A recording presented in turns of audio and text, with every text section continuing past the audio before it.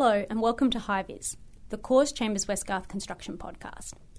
My name is Alison Tay and I'm a Special Counsel in the construction team here at Corrs. I'm joined today by Andrew McCormack, a partner in our Brisbane office. We'll be discussing recent developments in Queensland concerning the state government's market-led proposals framework.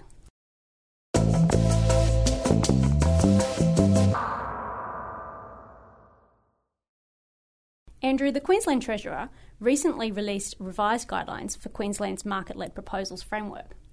Can you briefly explain exactly what is a market-led proposal and what Queensland's MLP framework looks like? A market-led proposal, or MLP, is a proposal from the private sector to government to provide services or infrastructure which fulfills a community need that is typically provided for by the government.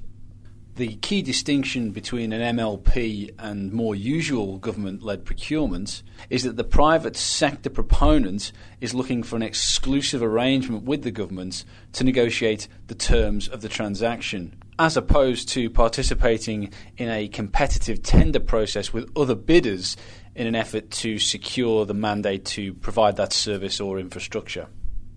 Now, most Australian jurisdictions have their own MLP framework, and there is indeed a fair degree of commonality between how those different regimes operate. Unfortunately, one common theme that has befallen perhaps all MLP frameworks in Australia is that as a percentage of the market-led proposals that have been presented to government, only a small portion have actually successfully navigated the MLP process and become live projects that have actually been delivered. The MLP framework in Queensland is not markedly different from that exists in other jurisdictions like New South Wales and Victoria. Essentially, it is a three-stage process by which the private sector submits proposals to government. The first stage is an initial proposal. If the first stage is successfully navigated, the second stage requires preparation of a detailed proposal. And finally, if that process is successfully navigated, stage 3 is when a final binding offer is negotiated and presented to the government so that the transaction can close and the project or service can be delivered. There is also, at the very outset of the process, an optional informal pre-submission stage where a proponent can contact the government and discuss the potential for a particular proposal before they proceed too far along the track.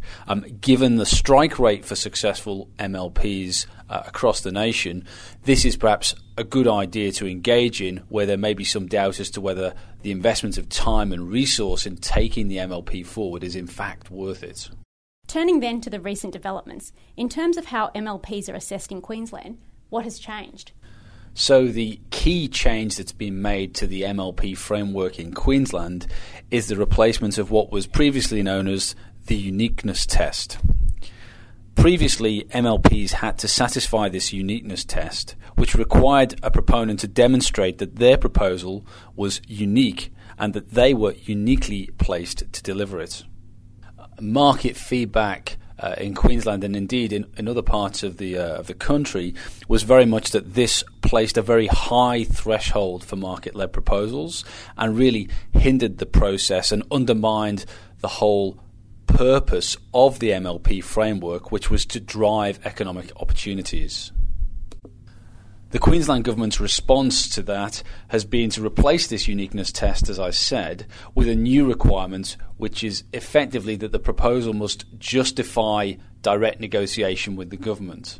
In other words, why should the government negotiate directly and exclusively with a particular proponent, as opposed to engaging in a more usual competitive tender process?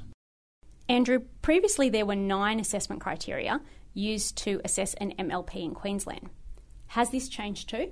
Yes, Alison, that's right. Previously there were 9 criteria used to assess a market-led proposal in Queensland. These have now been distilled down to 6, 4 which apply at stage 1 and a further 2 criteria which apply at stage 2 of the process I described earlier. The 4 criteria which apply at stage 1 of the MLP process, that's the initial proposal phase, are as follows. First, alignment with government policy, priority and community need. The emphasis here is that a proposal should be low cost and low risk for government. The second criteria is a justification for direct negotiation. That's what's replaced the previous uniqueness test that we talked about before. In essence, the proposal must offer good value to government and some benefit that other competitors are unable to provide. The third criteria has not really changed, it's value for money.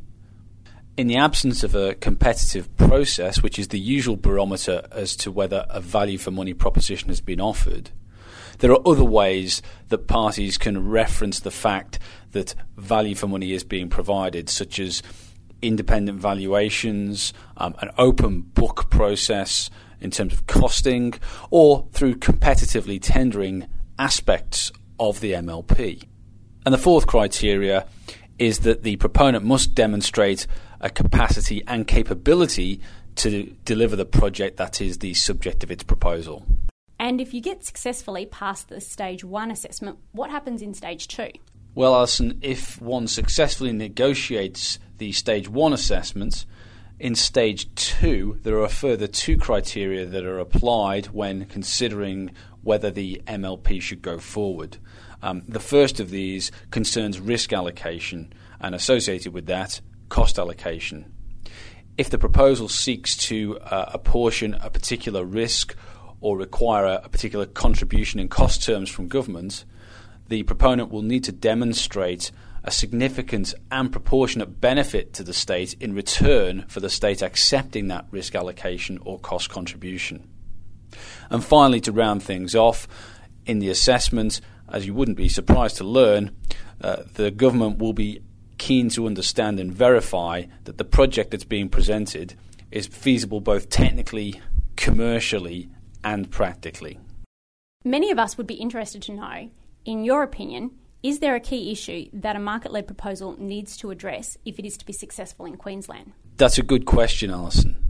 I think if one was to look at perhaps not just Queensland but beyond, the key theme that flows through all market-led proposals that have been successful is to be able to demonstrate that there aren't any other active proposals or competitors who can fulfill the community need that's sought to be addressed by the proposal for the same price or in the same way. For example, if there are two proponents who can say that we can satisfy this particular community need or supply this particular piece of infrastructure but offer different methods of delivery, that perhaps indicates that there is in fact a competitive market that would justify going with a competitive tender process and not entering into direct negotiation with one party with an exclusive mandate to negotiate with them. Having said that, one might comment that, well, what has really changed in Queensland?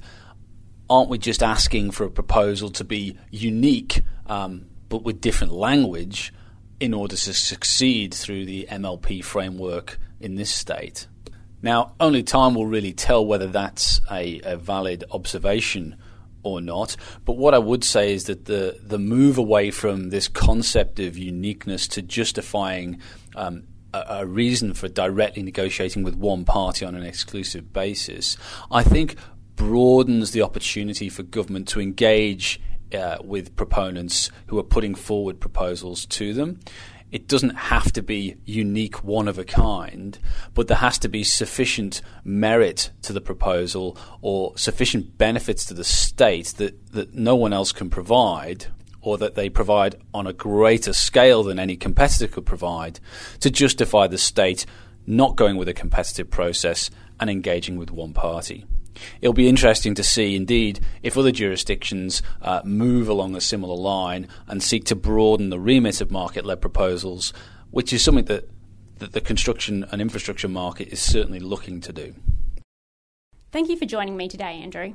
It will be interesting to see how the market responds to this change in approach to the assessment of MLPs. And to our listeners, we hope you'll join us again for the next episode of Cause High Vis. Thank you and goodbye.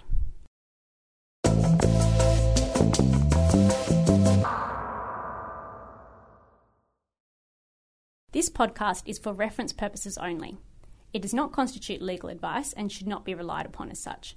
You should always obtain legal advice about your specific circumstances.